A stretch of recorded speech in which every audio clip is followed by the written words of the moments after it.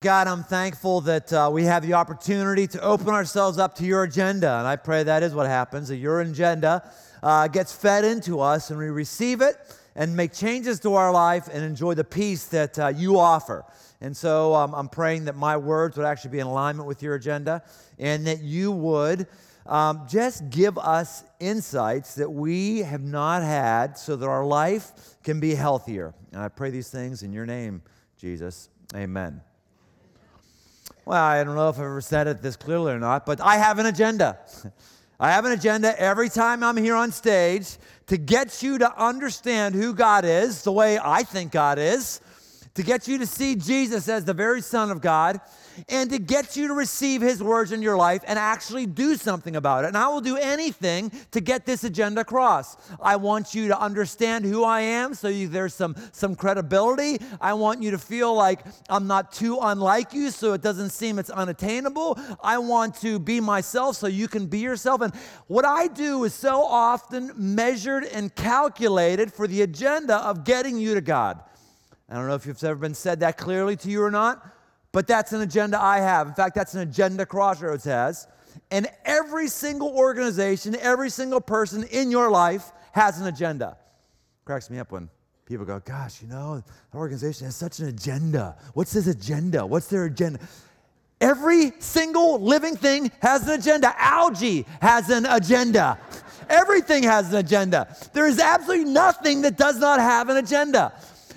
The question is whether or not it's an agenda that is healthy, whether or not it's an agenda that's based on love, is it an agenda that it's for my personal betterment or for their betterment that means that I lose? The question is, how valuable is it? In the book of Philippians in the Bible, chapter 4, verses 8 and 9, it puts it this way. It says, finally, brothers and sisters, whatever is true, whatever is honorable, whatever is just, whatever is pure, whatever is lovely, whatever is commendable, if there is any excellence, if there is anything worthy of praise, think about these things. Let these agendas sink into you. What you've learned and received and heard and seen in me, my agenda, practice these things, and the God of peace will be with you. Every single person I know wants peace. And it says there's a God of peace, and the way we receive His peace is by being open to His agenda, which comes in forms that are true, honorable, just, pure, lovely, commendable, excellence. In this series, we're trying to become aware of the agendas that are being force-fed to us, the things that are in our culture that are constantly being jammed down our throat, and to give us the lenses through which to view whether or not this is something I agree with and whether or not I want this to take root in my life, and will this thing actually have peace on me? One of the early agendas that was forced on me is when my mom and dad actually used the television to babysit me. Yes, they did. They used the television to babysit me. Can you actually believe that? Yes. People say, man, do you use the television to babysit your kids? Absolutely I did. No question about it. So you have kids, don't judge me. Yes, kids, stick your face in front of there and chew on some sugar and just leave me alone. And I absolutely was babysat by television. My two babysitters that were force-fed on me were Sesame Street and Electric Company. The Electric Company. Who's old enough to remember the Electric Company? Yeah. Morgan Freeman wearing a full denim suit. God bless America. That's what our country was founded on. Yes, that's where he had his start. And there was an agenda that was forced on me. The agenda was 2 + 2 is 4. That was the agenda. It actually sunk into me and influenced me. The agenda was modeling a multicultural society. Let's show them we have women and men and young and old and white and black and purple. That was the agenda, and it was forced on me, and it was a healthy agenda. And it's no different than today. Things I watch, there's a constant agenda that's put on top of me. Now, one of the things that I get all the time is a certain question. Well, I'll ask you a question before I tell you this.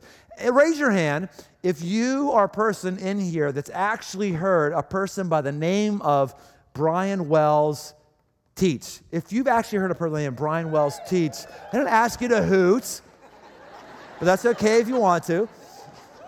If you have never heard a person by the name of Brian Wells speak, raise your hand. If you've never heard a person, why are you hooting for? My goodness.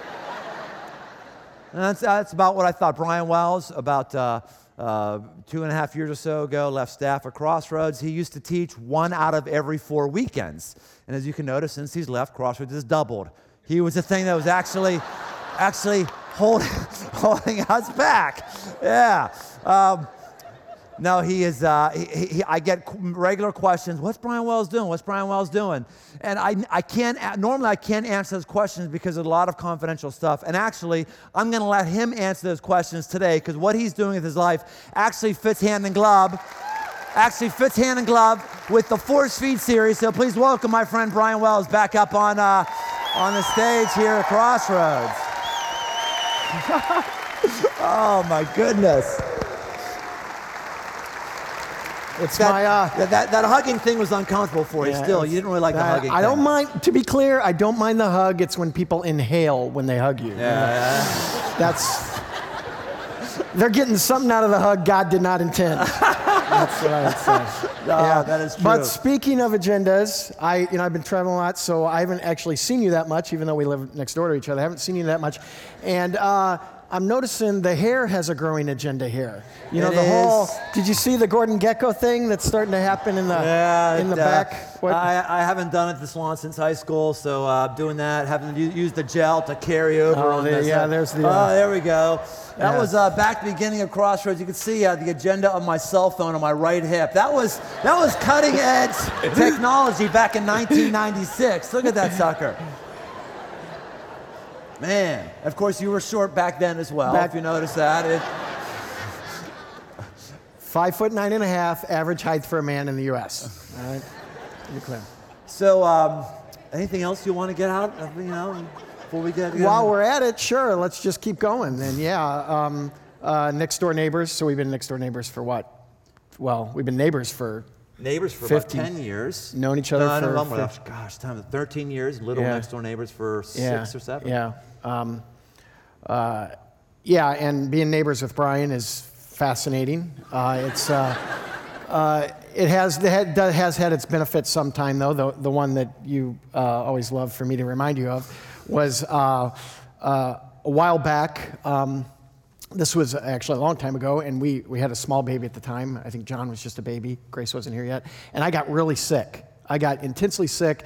I was so sick, I was doubled up on the floor in my living room in pain, having dehydrated and cramps and starting to have, kind of convulsions. And it was just really, really intense. And so we had a little baby at the time. So Nancy calls Brian and says, you got to take Brian to the hospital. Somebody's got to take him to the hospital. So you came by, great, loaded me in the car, took me to the hospital. We get up to Jewish Kenwood, they take me in. The first thing they do, because they see I'm so dehydrated, they put an IV in me, hook me up to that. And, I'm almost like half comatose at the time, And the nurse leaves because they're really busy. She leaves to do other things. And Brian's in there with me, thank goodness. And the IV machine starts beeping. It's like, beep, beep, beep, beep, beep, beep, beep, it's going off. Something's wrong here. And I look over, kind of my one half open eye, and I'm like, oh, but Brian's here. Good, he'll take care of it. That's great. I feel a little better here. I'm not going to die. Not on his watch. Not on his watch. So Brian jumps up. Awesome. He's going to go get a nurse. No, Brian jumps up. It's totally true.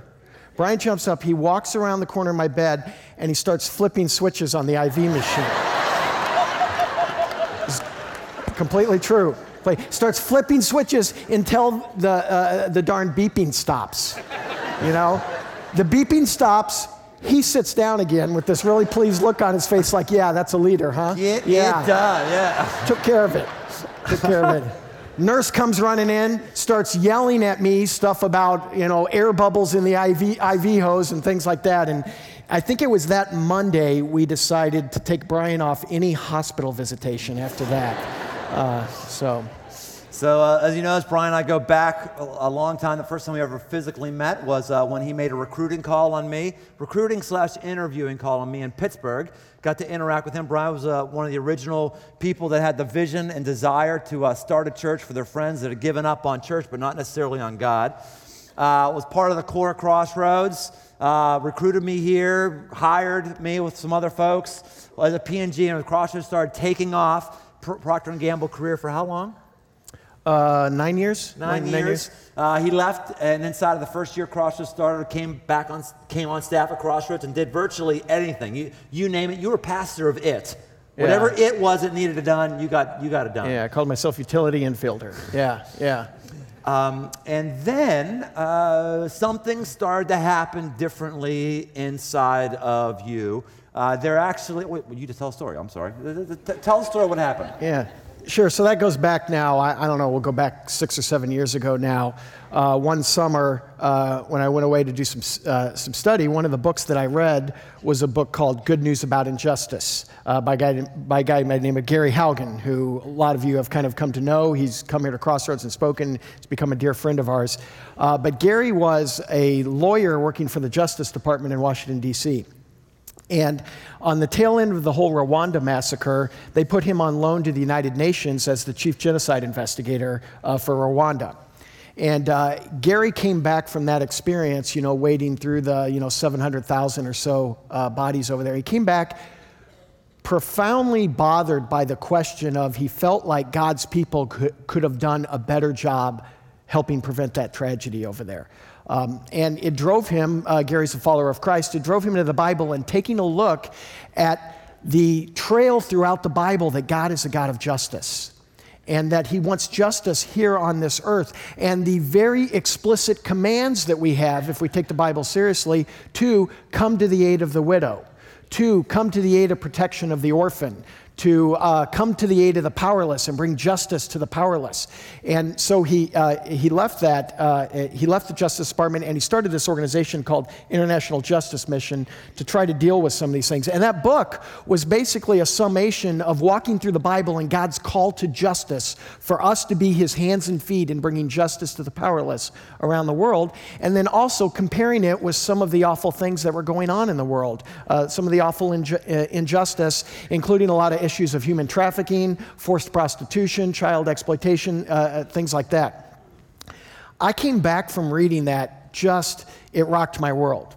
It rocked my world. Remember, we sat down and talked when I came back with you and a few others here from Crossroads, and you guys, and this is one of the benefits of being in community, our lives are so transient nowadays that very rarely do we get in the same spot for any length of time to really do life in a real way with people. And one of the values of community for me was I had people around me like you and others here who did nothing but pour fuel on that fire and say, if you're feeling this, you need to do something about this. And I ended up going out in D.C., met with them, and it came back with kind of some plans that we put in place.